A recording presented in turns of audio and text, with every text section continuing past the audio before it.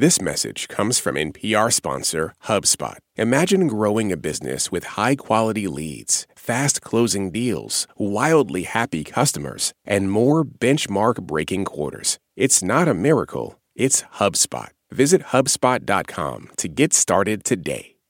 Hey, y'all. This is NPR's Life Kit. I'm Mayowa Aina. Okay, so there's this old adage on Twitter coined by user @MapleCocaine. It goes, each day on Twitter there is one main character. The goal is to never be it. It's describing this thing that happens. If you're a heavy Twitter user like me, you do see it every day. Some random, unsuspecting Twitter citizen tweets something out and all of a sudden, thousands, maybe even tens of thousands of people are interacting with it, giving their opinions, posting it on other platforms. News outlets might even pick it up.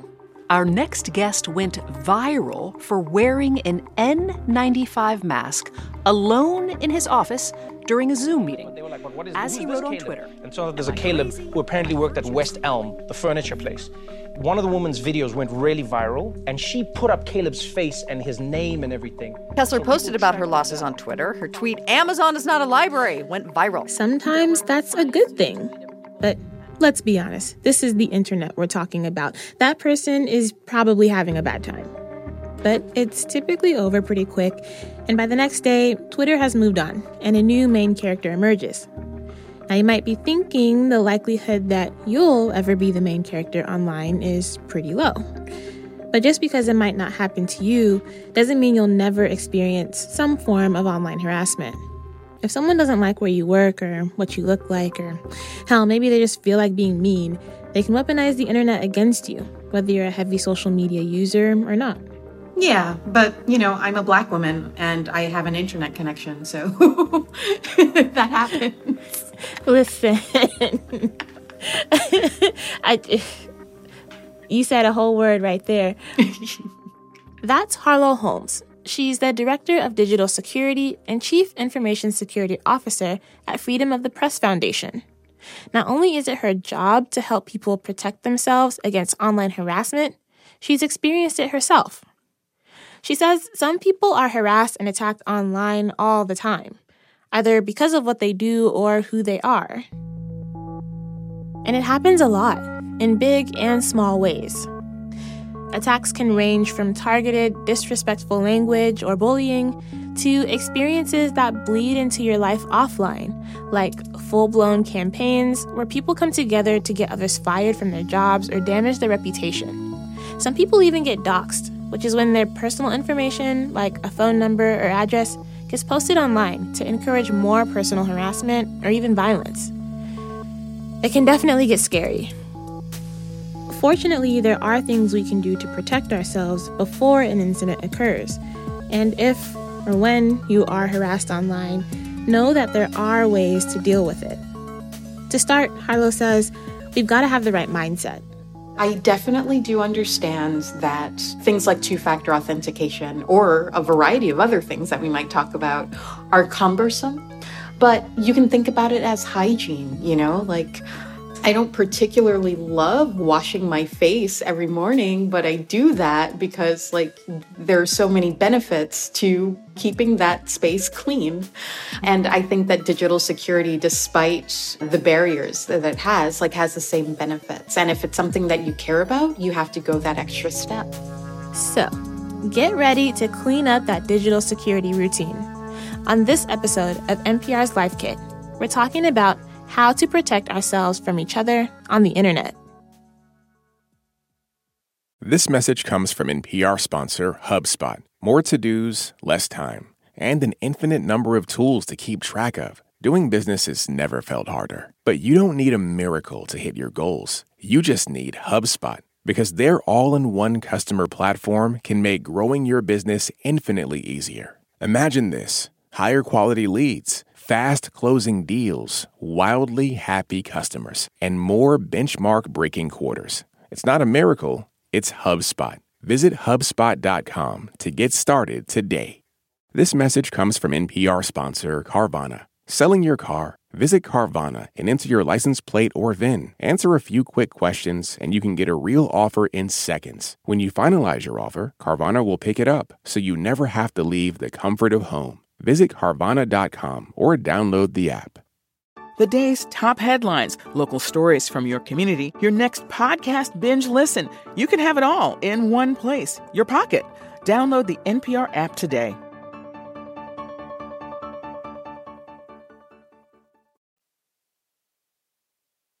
So, like I said, online attacks can range from big ones to small ones. And sometimes it can get out of control or go beyond what we can do individually to manage it. I'm talking about really serious actions like death threats.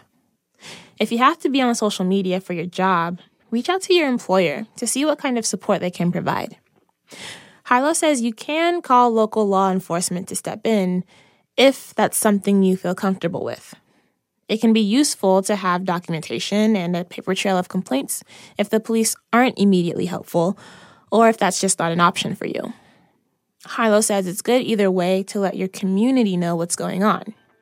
You can warn neighbors about people or activity that's targeting you, think about where you could go if you need to relocate for a while, and consider setting up cameras where you live.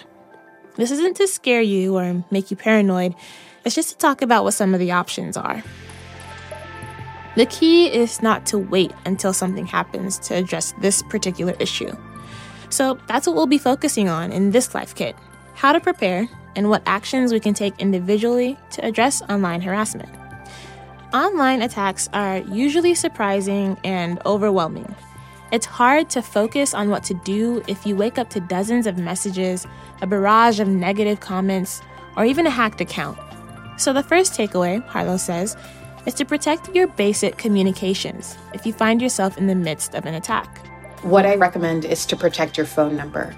And phone numbers are incredibly vulnerable. Someone can try to socially engineer your phone company into reassigning your phone number to a phone that they control. And then they can get your two-factor authentication code, or they can get your I forgot my password, like here's a text message that you can magically use to get back in. So protect your phone number. Your number is the key to so many different accounts and passwords, so you definitely want to make sure someone can't steal control over it. You can use encrypted apps like Signal or WhatsApp for messaging, and consider getting a secondary phone number that's more public if you need one for work. And definitely make sure you've set up a system for two-factor authentication. That's when you add an extra layer of protection on any account that requires a password. For example, you might enter a password to log into your email, but with two-factor authentication, maybe you'll also need to enter a code that's sent to your phone or correctly answer security questions before being able to log in.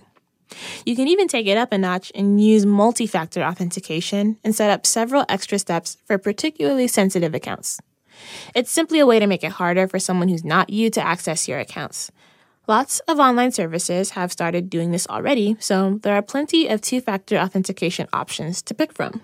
Another thing that I would recommend is having a look at your email account, your email inbox, and aggressively blocking, unsubscribing, sending to trash, creating filters, etc. It's not just important to look out for phishing attacks where someone might be trying to get you to click on a link designed to steal your sensitive information. A harasser or someone with bad intentions may be trying to access or take over your email account by flooding it with spam or stuff you didn't sign up for. That might actually be an indication that people are trying to distract your attention from notifications that you would get from Gmail or from Twitter or from Facebook that your account has been compromised. In the security community, we call this a denial of service, making a space unusable because it's been entirely flooded with way too much information for you to parse. So that's something to be on the lookout for. So if you find yourself being targeted, be sure to check and protect your basic communications, like your phone number and email accounts. Harlow says it's more effective, though, to be proactive and prepare by using basic security practices. And that's our second takeaway. Make sure that the passphrase that you use on any of your social media accounts is complex and unique, meaning you're not using it anywhere else because it's unique. And it's complex, meaning it's not like, password 123, right?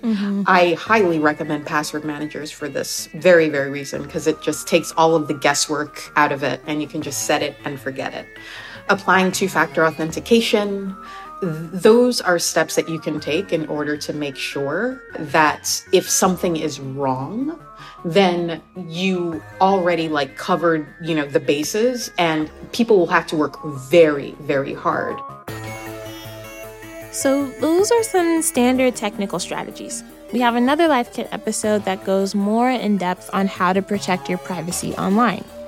But when it comes to online harassment, there are emotional strategies to be aware of too. Harlow's most important tip actually has nothing to do with anything technical at all. She says, while no one is immune to online harassment, chances are, if you have a marginalized identity, you're more likely to be harassed. Women are more likely to report being sexually harassed online. Black and Hispanic people are more likely to be harassed because of their race or ethnicity. And a 2021 report by the Pew Research Center found that roughly 7 in 10 LGBTQ+ adults have encountered harassment online. And they've been experiencing it for a long time. Women of color, LGBTQ folks started ringing the alarm years ago, and people were very slow to start listening. And as these tactics evolve, both in order to protect ourselves, but also the tactics that are waged against us, it's going to be the same folks ringing the alarm. So if anything there is as a takeaway, it's listen to us. I talked about this with Rael Inasakiam too. They're an artist and independent researcher, and they're also a very online person. They say online harassment is pretty much unavoidable at this point. Unless you kind of are very sectioned off in, using your Twitter in very specific ways, it's just something that you're going to see. And even then, especially because one of the reasons why a lot of these people got a huge platform is that the algorithm pushes them. So even if you're trying to stay away from certain things, algorithmically at a certain point, it's going to end up in your face. So if you're a person of color, a queer person, disabled person, you're just sort of always having to see something about how there's someone in the world that hates you, regardless of whether or not it's directed at you personally. Rael has been on the internet since the days of LiveJournal, and they say they've been on the receiving end of online harassment so many times they've lost count. I mean, it's one of those moments where the online world replicates the offline world. I think, especially given our generation, there was this sort of promise of the internet as being this sort of bold, brave new frontier that's completely untethered from the confines of offline reality. You can be whoever you want and talk to whoever you want. And while that's true-ish to a certain extent, right? At the same time, it's still very much of the world that created it, which is a world that unfortunately is an anti-Black world, is, a queer-phobic, transphobic world. There are digital security tools that can add more layers of protection, like services that can help find and scrub any of your personal information that's found online or hide your location. But Rael notes those usually cost money. Just like in the real world, people with more resources can protect themselves better than people with less. That dynamic extends to online protection. But in my just personal experience, I've definitely seen how the same limits that I've sort of ran into in an offline life, it just definitely shaped my experience online. The most important one being, I guess, my sense of safety and ability to sort of, live as I want to live, which is sort of what racism does in the offline world as well, right? I can't necessarily go there because, my kind isn't welcome there, or I can't look too much like the way that I want to look because then I'll be targeted because of X, Y, Z, A, B, C. Online harassment is deeply disorienting and painful, especially if you aren't expecting it. So takeaway number 3 is to take care of yourself emotionally if it happens. So for most people, even if they know theoretically it's a possibility, right? Even if they've seen it happen to other people, when it happens to you, there's really nothing like directly experiencing it. And it's comparable to any type of trauma, honestly. And I think it's hurtful. I think a lot of people want to do the whole like, oh, it's just the internet isn't real. I'm busy making money, blah, blah, blah. Like I actually have a life offline, blah, blah, blah. And you can try and fall back on whatever defense mechanism. But at the day, we're humans, and it hurts to have someone dehumanize you in whatever form it takes. So I think people ought to, when that happens to them, like cut themselves a break and realize that you didn't do anything to deserve this. Mm-hmm. When that happens, how do you pick yourself back up after it feels like the world has been yelling at you for a week? Yeah. First things is I would take a break from social media. And I know it's just like so cliche or whatever to be like, oh, I need a social media break. But again, it's less important to worry about how cliche it might be or how it looks, but actually prioritizing self-care is important. I really recommend sinking back into your offline life, right? Like what are the things that you enjoy doing offline? If there's people on social media that are like, your homies and you want them to be able to have contact with you, take the time before things hit the fan to be like, hey, if anything happens, you can find me on WhatsApp, you can find me on Telegram or whatever it is. And then, taking your time going back to social media, figuring out what that might look like for you, and if you decide that, hey, maybe I don't want to really sign back in until the playoffs happen or whatever it is, then that's also okay too. You don't have to be there for anyone else but yourself at the end of the day. And that's takeaway number 4. Take a break from being online and create an intentional plan for how you want to interact with it moving forward. Rael says to think about how you want to interact with social media in general. Be familiar with the settings that are available on different apps. You can create filters that hide certain words or accounts. You can lock your account and set it to private. And they say there's nothing wrong with deleting it altogether. Know your boundaries and pay attention to when social media isn't fun anymore or living up to the reasons you were using it in the first place. What would you say are like your top 3 strategies for either dealing with online harassment or like trying to prevent it from happening? Top 3 strategies. Number 1, block and mute freely, abundantly, with abandon.